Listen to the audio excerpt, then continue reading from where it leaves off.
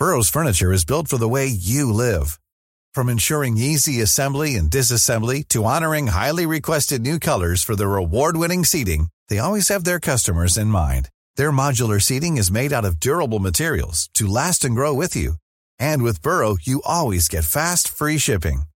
Get up to 60% off during Burrow's Memorial Day sale at burrow.com/ACAST. That's burrow.com/ACAST. burrow.com/ACAST. Ready to pop the question? The jewelers at BlueNile.com have got sparkle down to a science with beautiful lab-grown diamonds worthy of your most brilliant moments. Their lab-grown diamonds are independently graded and guaranteed identical to natural diamonds, and they're ready to ship to your door. Go to BlueNile.com and use promo code LISTEN to get $50 off your purchase of $500 or more. That's code LISTEN at BlueNile.com for $50 off. BlueNile.com, code LISTEN. There's never been a faster or easier way to start your weight loss journey than with PlushCare. PlushCare accepts most insurance plans and gives you online access to board-certified physicians who can prescribe FDA-approved weight loss medications like Wegovy and Zepbound for those who qualify. Take charge of your health and speak with a board-certified physician about a weight loss plan that's right for you. Get started today at plushcare.com/weightloss. That's plushcare.com/weightloss. plushcare.com/weightloss.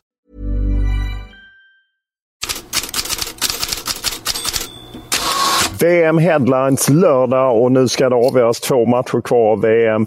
Bronsmatch idag mellan Kroatien och Marocko, så har vi ju finalen i morgon och jag sitter på det officiella presscentret Qatar Convention Center där det är presskonferenser idag med bland annat Frankrike och Argentina och ja, det blev ett litet lugn så här innan avgörandet, eller hur Fredrik? Ja, nej men det är det väl och det finns väl förstås börjar liksom stiga nu lite inför finalen, så de här lite kluvna känslorna inför en tredje prismatch. Och man kan ju undra, är det något drag här? Och man får ju vara ärlig och säga att det har gått ner rätt rejält. Kanske strömmar in en del nya till de här matcherna, men det har inte varit märkbart drag. Vi var på den stora Mall of Qatar igår och käkade efter det ligger inte så långt från mediacentret där vi hade varit och jobbat.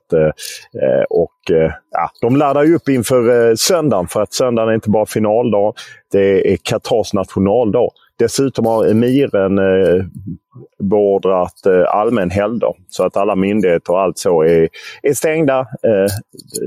Ja, deras söndag är ju inte som vår söndag, så att det blir en helgdag och det ska alltså krönas med stora fyrverkerier sen på kvällen efter finalen. Så att Qatar laddar, och den stora snackelsen igår var ju att Gianni Infantino för första gången under VM gav en presskonferens. Faktiskt första gången någon från FIFA överhuvudtaget uttalar sig under VM. Infantino inledde ju VM där han lördagen före premiären, det kommer alla ihåg, höll ett aggressivt tal. Nu var det ju, kom han in och berättade om att ekonomin är toppen, fotbollen har varit kanon, allting är super, det bästa VM någonsin. Och på ett sätt har han väl en poäng att det kanske är det bästa VMet med just alla organisationer, allt sånt har fungerat. Eller hur ska man tolka det?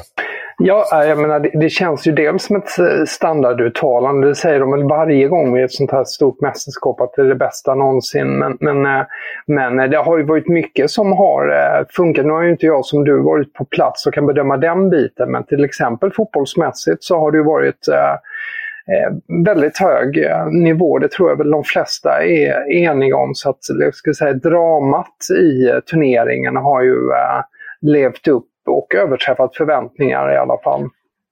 Ja, och det har ju varit efter min oro i början och där man ju hade svårt till första matchen och organisera allting och det var rätt kaotiskt, så har ju allting flyttit på bra. Och jag menar, det är ju helt korrekt att det finns mängder av människor. Jag menar, de har ju haft över 1 miljon besökare, säger man nu, under hela VM, och jag gissar att de flesta av dem som kommit hit tycker att det har varit kanon. Man kan till och med se 2 VM-matcher. Det har ju aldrig hänt på det sättet i historien att man har haft ett VM på det här sättet. slutet. Och jag menar, det finns roliga historier som Marocko. Det var många världsdelar som gick vidare. Det var ett otroligt dramatiskt gruppspel och han lyfte upp att det var Infantino pekade på att det ändå hade gjort mycket mål och det hade inte varit så mycket filmande och han tryckte på mycket positivt. Så att den bilden finns ju också att det är det bästa hittills. Sen är det ju så att FIFA och Qatar och en väldigt massa människor i form av migrantarbetare och andra har betalat ett högt pris och man kan fråga sig om det är värt det. Men det är så att kommer man inte få det beror på vem man frågar för att det är så polariserat kring det här. Men det var en intressant presskonferens ändå därför att han berättade om att han kan sitta längre än vad de flesta hade trott. Han valdes ju redan 2016 men det räknas inte som en första mandatperiod, hans första 3 år, utan han har fått igenom att hans första mandatperiod är hans andra, vilket innebär att man har stopp efter 3 så han kan nu sitta till 2031 och till dess kanske han har ändrat den regeln också och med tanke på pengarna som flödar in, det ska ju tas in 110-115 miljarder kronor 2023-2026 där är ju själva kronan är VM i USA och Kanada och Mexiko. Så är det många som är nöjda med Infantino så att, och de negativa frågor vi försökte få fram, de vispade han bort helt enkelt. Det finns en lång krönika på Fotbollskanalen om man vill läsa mer om det här. Jag skrev en krönika om det hela. Men om vi hoppar till bronsmatchen så verkar det inte...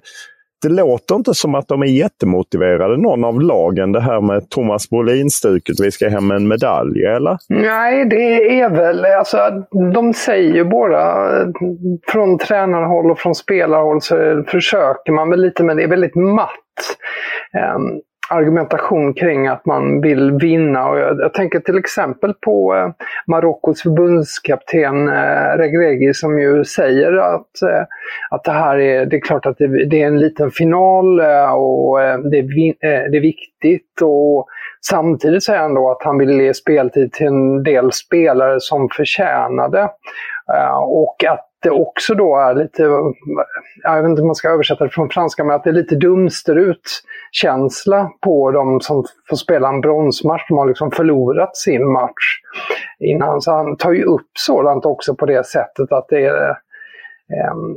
och det kanske är så lite kluvna känslor från båda håll förstås. Som det blir med en sån här match. Man kan ju ibland undra varför man spelar en bronsmatch överhuvudtaget. Jag vet att många invänder det. Jag kan å andra sidan säga att VM 94 tror jag aldrig ur svensk perspektiv hade fått samma drag om inte Sverige hade vunnit bronsmatchen. Jag kan inte riktigt förstå den, men jag menar, nu är inte jag spelar på högsta nivå. Jag kan inte förstå varför man inte har en bronsmatch i EM. Trots att komma hem, jag tyckte jag så otroligt jubel när Belgien kom hem 2018 med sin bronsmedalj. Jag vet Kroatiens 98, det var också stort firande. Turkiet 2002. Men, det finns väl en viss, jag tänk på det finns ju liksom inga bronsmatcher väl annars i fotbollsvärlden på det sättet. Och man kommer ju dit som förlorar på något sätt.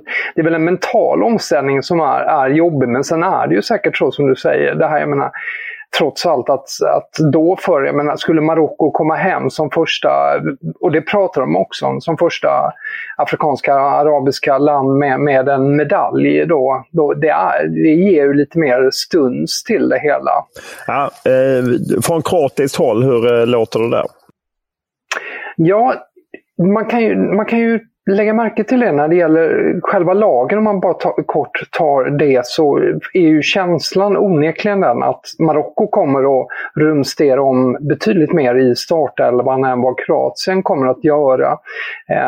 L'Equipe till exempel, de har ju även att målvakten Bonou inte kommer att starta, utan att det är typ Hakimi och Amrabat som, alltså några sådana här centrala spelare som kommer att vara med, och sen så kommer han att ändra på i stort sett mycket mer. Man från kroatiskt håll mer pratar om balansgång där mellan de som är slitna fysiskt eller mentalt. Det är ju ändå, de har ju spelat 7 matcher blir det ju på 3,5 vecka här, så att det är väl inte alla, så att man kommer ju balansera det med då kanske vissa spelare som man tycker ska få lite minuter, men det kändes ju mycket starkare från marockanskt håll, så att från kroatiskt håll så tycks det ju bli starkare startelva i alla fall. Återstår också att se vilket tryck det blir på arenan. Det är faktiskt lite svårbedömt hur det blir här. Om jag kan ändå misstänka att intresset från Marocko har tappat en aning, eller om en del är kvar, det vet vi inte. Det får vi se. Sen har de varit skickliga på att fylla upp arenan ändå. Den stora rubriken, eller kanske den lilla rubriken, är ju att det blir en katarisk domare, väldigt oerfaren sådan. Han bara dömt en match tidigare här i VM, Abdulrahman Al-Yassim. Det är väl lite konstigt. De hade USA, Wales och det är klart att det är stort för honom, men det känns som ett litet politiskt beslut från FIFA att ge hemmanationen en match, eller hur? Ja, det kan man ju onekligen tycka att det verkar. Om man ska se till meriter och så vidare, så känns det ju som ett sådant beslut. Jag kan förstå också att Kroatien reagerar kanske lite extra på det, vilket man har gjort då med där en katarisk domare kanske känns lite närmare utifrån i alla fall Marocko. Så att där finns väl anledning att lite ifrågasätta valet av domar, men man får väl hoppas att den misstänksamheten kommer på skam, men på förhand förståeligt i viss mån, kan jag tycka. Ja, vi får väl se hur det blir i den semin, och hur känns det inte konstigt att Marocko protesterar mot domaren i semifinalen? Jag menar, vad tror de att FIFA ska göra? Ja, men det var väl mer, är det inte bara mer en principiell grej att man lämnar in en protest? Det kan ju inte ha funnits någon tilltro till att det skulle påverka resultatet, utan det var väl mer en signal helt enkelt. Ja, precis. För att man var så pass förbannad över då 2 situationer som man ansåg då som där man borde haft straff, och så vill man på något sätt markera det. Jag kan inte tänka mig att det var något annat skäl till det. Ja, så är det. Om vi hoppar till morgondagens match, Argentina-Frankrike, så ska ju vara olika pressträffar. Man kan ju säga att det fanns ju till och med lite rykten om att katariska domaren skulle få den, men det blev det inte, utan det blev Polens Szymon Marciniak, som ju är erfaren helt enkelt och ska ta hand om det. Även för han VM-debuterade 2018, så ska han väl klara av det. Och det är om Argentina skulle tycka att det är tveksamt att det är en europeisk domare, men jag har ändå svårt att tro att det skulle spela sån roll, men det får vi väl se. Annars är det mycket sjukdomar. Det verkar som sjukdomarna har tagit sig in på allvar i Frankrike. Vi kan väl lyssna på det. Safe as possible, taking all the precautions they can. The doctors are not panicked about the situation. He said Upamecano and Rabiot had headaches and a little bit of an upset tummy. Deschamps said there's flu-like symptoms that they're dealing with. Yet that once the players stay in their rooms, they kept isolated for a little bit. They've been given tea with ginger and honey and given some medication, and they felt better just the day after or the following day. So they're suspecting that they will have a full complement of players to choose from for the final. Detta är en rapport från Sky Sports, och hur är läget, vad du har läst dig till det senaste? Ja, men det är ganska intressant att läsa om det, därför att å ena sidan tonas det ju ner. Vi har det som nämndes också, inslaget där att det var ett par skadekänningar, Tchouaméni och Theo Hernandez. Men sen var det ju då att Rafael Varane och Ibrahim Konaté och Kingsley Coman alla då är sjuka av vad som misstänks vara något virus. Det här som Upamecano och Rabiot tidigare haft, de är ju tillbaka. Och det står ändå en hel del, jag menar i många tidningar runt om i Europa. Jag ser Marcas första sida idag, kamelviruset slår till mot Frankrike, och det är dagens största rubrik i spanska Marca, så att det får väldigt stor uppmärksamhet. I Frankrike så är det ju inte det första man drar på direkt det här, utan men det finns mycket texter om det, och det mest vi kan ju höra till exempel Jérôme Rotten, som ju är gammal spelare PSG, som medverkar som expert i RMC Sport och som pratar lite om just sjukdomen och skadorna och dess konsekvenser. Jag kan översätta sen lite efteråt, men vi lyssnar här först, Jérôme Rotten. La faiblesse que tu peux avoir, que ça soit un virus ou une blessure, un coup, une blessure musculaire ou une gêne, automatiquement tu consacres beaucoup de temps psychologiquement à essayer de te remettre sur pied, et ça te bouffe un petit peu d'énergie. Ça, c'est la réalité. Avant un grand rendez-vous comme ça, comme la finale de la Coupe du Monde, ou que ça soit n'importe quelle finale ou un match clé, c'est problématique dans l'approche. Ja, det Rotten sa var alltså det här: vare sig det är sjukdom eller skada, så automatiskt lägger du mycket energi på att komma på fötter. Det tar energi, och inför en sån här stor match så är det problematiskt, för det påverkar. Det var liksom Rottens syn på det hela, och han har ju förstås, så måste det ju vara att jag menar, inför en sån här stor finalmatch, man vill ju vara 100% på alla sätt och vis, och så har man det här som både oro och funderingar och även fysiska bitar som är stör. Det måste vara dåligt. Ja, och jag menar, de fick ju vara utan både Upamecano och Rabiot. Rabiot var ju inte ens med på bänken i semifinalen, så det är klart att det påverkar om det sliter lite i laget på det sättet. Så att vi får väl se. Det är ju knappast optimalt. Det ska jag ju säga så här, det är jättemånga journalister som har varit sjuka. Det känns som att det går något virus, och England körde ju med de där starkare skydden när man skulle intervjua dem. Det införde Frankrike i samband med semifinalen. Det finns ju också mycket teorier i Frankrike om att man fick smittan från England när man mötte dem i kvartsfinalen. Kan man inte riktigt veta om det är läget, men att många är sjuka. Vi har många internationella journalister som pratar om att de är sjuka, och man hör det när man är på presskonferenser. Folk sitter och snörvlar och liknande, och det är väl en kombination av att det är hela världen verkar gå mycket virus. Det är ju bara att följa vad som händer i Sverige, och att många människor naturligtvis då träffas på ett tajt område som det är här, så att knappast optimalt. Och så har de ju ytterligare en problematik som hänger över dem med Karim Benzema. Och de som minns var ju att när han lämnade som skadad, så skrev ju L'Équipe en historia om att stämningen hade blivit bättre i landslaget efter det, vilket ju några landslagsspelare gick ut och dementerade, så att det inte var någon sanning. Men man undrar, vad var egentligen sant? För det verkar ju vara djupfrys nu återigen mellan landslaget och Benzema, eller hur ska man tolka det? Precis de här frågetecknen som du reser nu gör ju många, inte minst efter Benzema, att han på Instagram väldigt kryptiskt la ut: jag är inte intresserad. Och vad var det en reaktion på, undrar många. Jag ser RMC Sport, de skriver om det.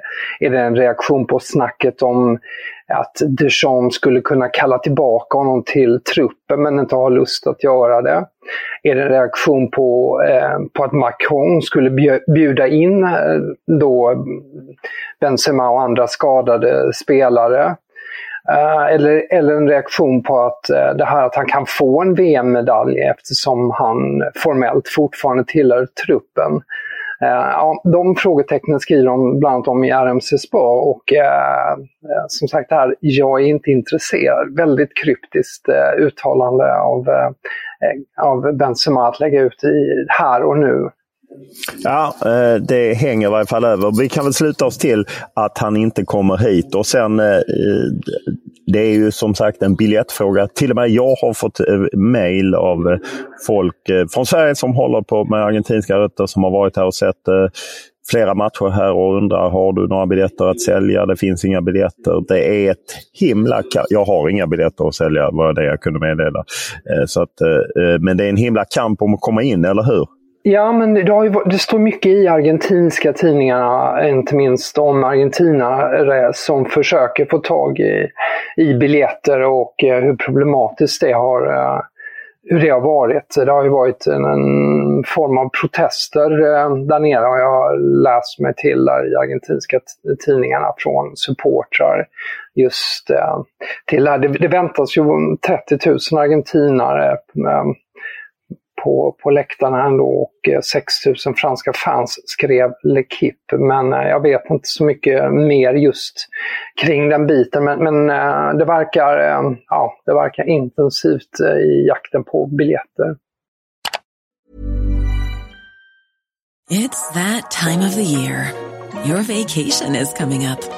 You can already hear the beach waves, feel the warm breeze, relax and think about work. You really, really want it all to work out while you're away. Monday.com gives you and the team that peace of mind. When all work is on one platform and everyone's in sync, things just flow. Wherever you are, tap the banner to go to Monday.com. Hey there, it's Michelle Norris. I'm host of a podcast called Your Mama's Kitchen. When I travel, I'm usually looking for a way to find a taste of home when I'm not at home. And one of the things I love to do when I am at home is entertain. And Airbnb allows me to do that. When I was in California recently, I rented a house that had a great kitchen. And when we were sitting around the table, we were all thinking, we're in someone else's house. Someone could be in all of our homes as well. If you have a home, but you're not always at home, you have an Airbnb. Your home might be worth more than you think. Find out how much at airbnb.com/host. Hiring for your small business? If you're not looking for professionals on LinkedIn, you're looking in the wrong place. That's like looking for your car keys in a fish tank. LinkedIn helps you hire professionals you can't find anywhere else, even those who aren't actively searching for a new job but might be open to the perfect role. In a given month, over 70% of LinkedIn users don't even visit other leading job sites. So start looking in the right place. With LinkedIn, you can hire professionals like a professional. Post your free job on linkedin.com/people today.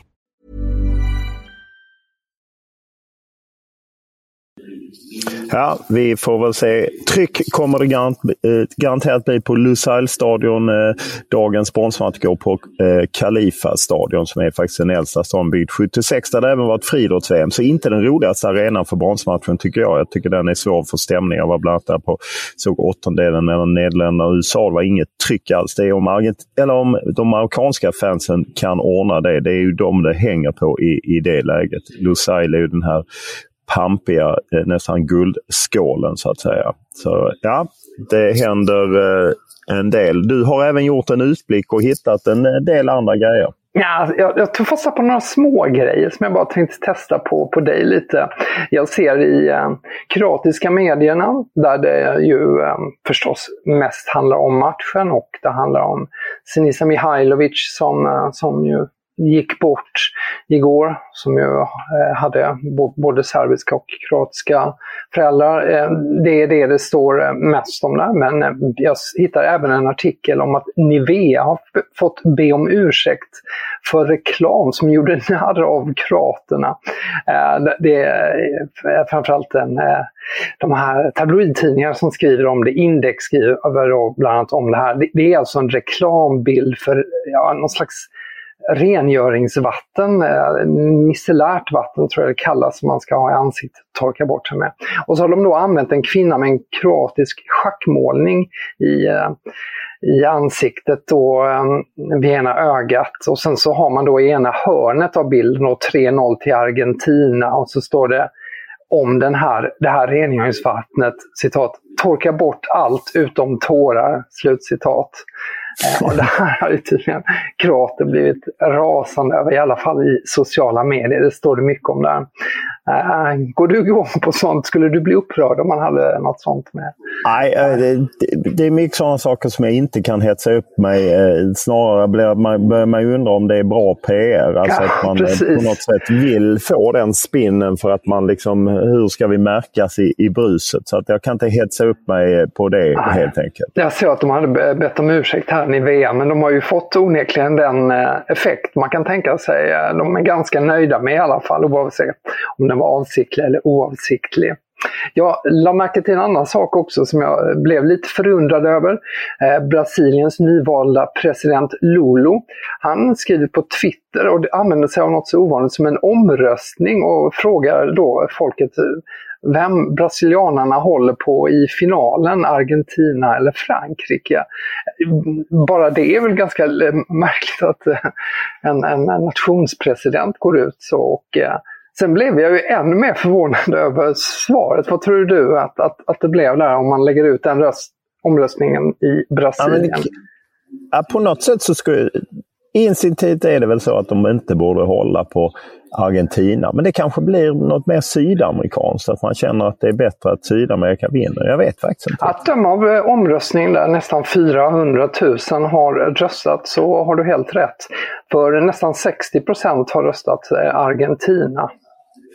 Ja, okej. Ja. Sen så snappar jag upp några så här skrockfulla grejer som jag tycker sånt är lite kul att läsa. Men i alla fall i Argentina där har man reagerat på att finaldomaren som den här polacken som dömer imorgon, han är född den 7 januari.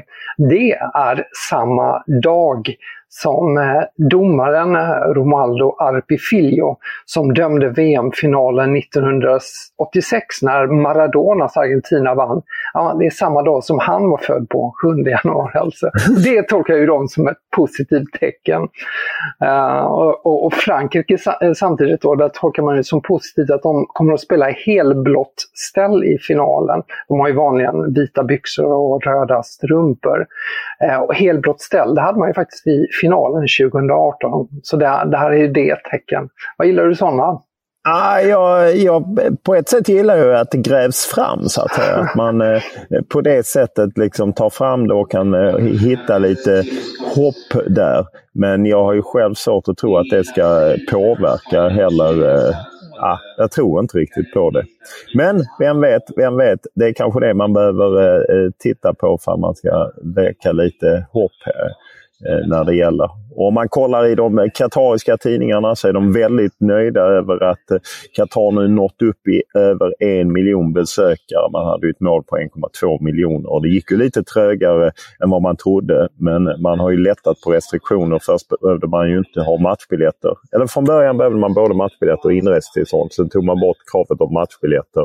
Och nu har man även för grannländerna tagit bort inresetillståndet. Och sen en av de mest lästa historierna är naturligtvis det här om att man i veckan proklamerade allmän helgdag då på söndag och att det ska vara fyrverkerier och annat för att fira det hela. Och man lyfter även upp att bland annat kommer en amerikansk presidentdelegation. Ja, det är inte Joe Biden utan det är däremot USAs FN-ambassadör Linda Thomas-Greenfield som kommer med en del andra ledare från USA som kommer hit till finalen och ceremonin avskedsceremonin som stänger ner det hela på Lusail Stadium. Vi får väl se om det blir några av de andra, Erdogan och Mohammed bin Salman och El Sisi från Egypten som var här på öppningsceremonin. Ännu så länge har jag inte sett någon lista på vilka som kommer. Man kan väl kanske misstänka att jag är osäker på om Macron kommer igen. För han var bara här inne på ett väldigt kort besök i samband med semifinalen. Däremot Argentina kanske skickar någon för att visa sitt stöd till landet och laget. Jag tror Macron ska dit i alla fall. Jag läste bara att han inte skulle vara med vid ett eventuellt firande på Champs-Élysées som jag har tänkt då därför dels så skulle han på något stort möte i Jordanien och dels så har han lite dålig erfarenhet av 2018 då det ansågs att han väl kanske tog lite för stor plats. Ja, och sen så vill arrangörerna också liksom säga att nu efter 63 matcher, den 64 är ju finalen och en månad med fotboll, så även om matchen då börjar 16.00 svensk tid eller 18.00 här, så vill man att supportarna är på plats i sina säten på läktaren redan 16.30. Det vill säga alltså 14.30 svensk tid, för att inte missa den otroliga ceremonin när man tackar för det här VMet. Man menar att den kommer vara så mäktig att kommer sätta sig i allas minne. Så att vi får väl se hur det blir. Under en kvart ska de blåsa på. Man kan väl misstänka att det blir både artister och fyrverkeri och andra grejer. De gillar ju pyro och köra av olika sådana saker. Så det blir säkert mäktigt helt enkelt. Och sen har vi det där det är 13-13 i vår dramatiska kamp. Nu ska vi in i näst sista matchen, Kroatien-Marocko. Och det är du som börjar. Det kan ju knappast vara svårare nästan att tippa en sån här match där man inte riktigt vet inställningen eller kan bara gissa om hur lagen ställer upp och hur de mentalt förhåller sig till matchen. Ja, för ett mål kan göra att man tappar sugen totalt. Alltså lite som Sverige-Bulgarien, när Bulgarien inte var så intresserad, Sverige var mer taggad och så bara kom målen. Ja, så kan det ju bara rinna på där, precis. Det finns ju alla de aspekterna, men i ett normalt tillstånd så hade det ju varit ungefär som det var i gruppspelsmatchen. De möttes ju den allra första som ju slutade 0-0 och det hade ju känts som ett mellan två lag på topp här nu, och så hade det känts som ett rimligt resultat faktiskt att tippa med tanke på deras kvaliteter. Jag går på 1-0 till Kroatien, men kan bli som sagt vad som helst. Ja, och jag går på 1-0 till Marocko. Så då ligger vi åt olika håll helt enkelt. Så får vi se, för att det kan just rassla iväg om någon. Jag kollade upp bronsmatchen 2018, då var det ju Belgien-England där just Belgien gjorde ett tidigt mål. Jag för mig England var helt slutkörda och blev 2-0. England hade på något sätt tagit ut sig och förlorat efter förlängning och mot Kroatien och hade liksom inte mer att ge. Så nu var det ju ingen av semifinalerna som gick till förlängning, men vad jag minns. Minnet är ju ibland konstigt. Bra, men då hörs vi igen under morgondagen och snackar upp finalen, tar ner bronsmatchen och sen är vi tillbaka på måndag också innan vi stänger VM-headlines för 2022. Vi kan få köra en stängningsceremoni vi också. Ja, det tycker jag. Ja, bra. Tack för idag.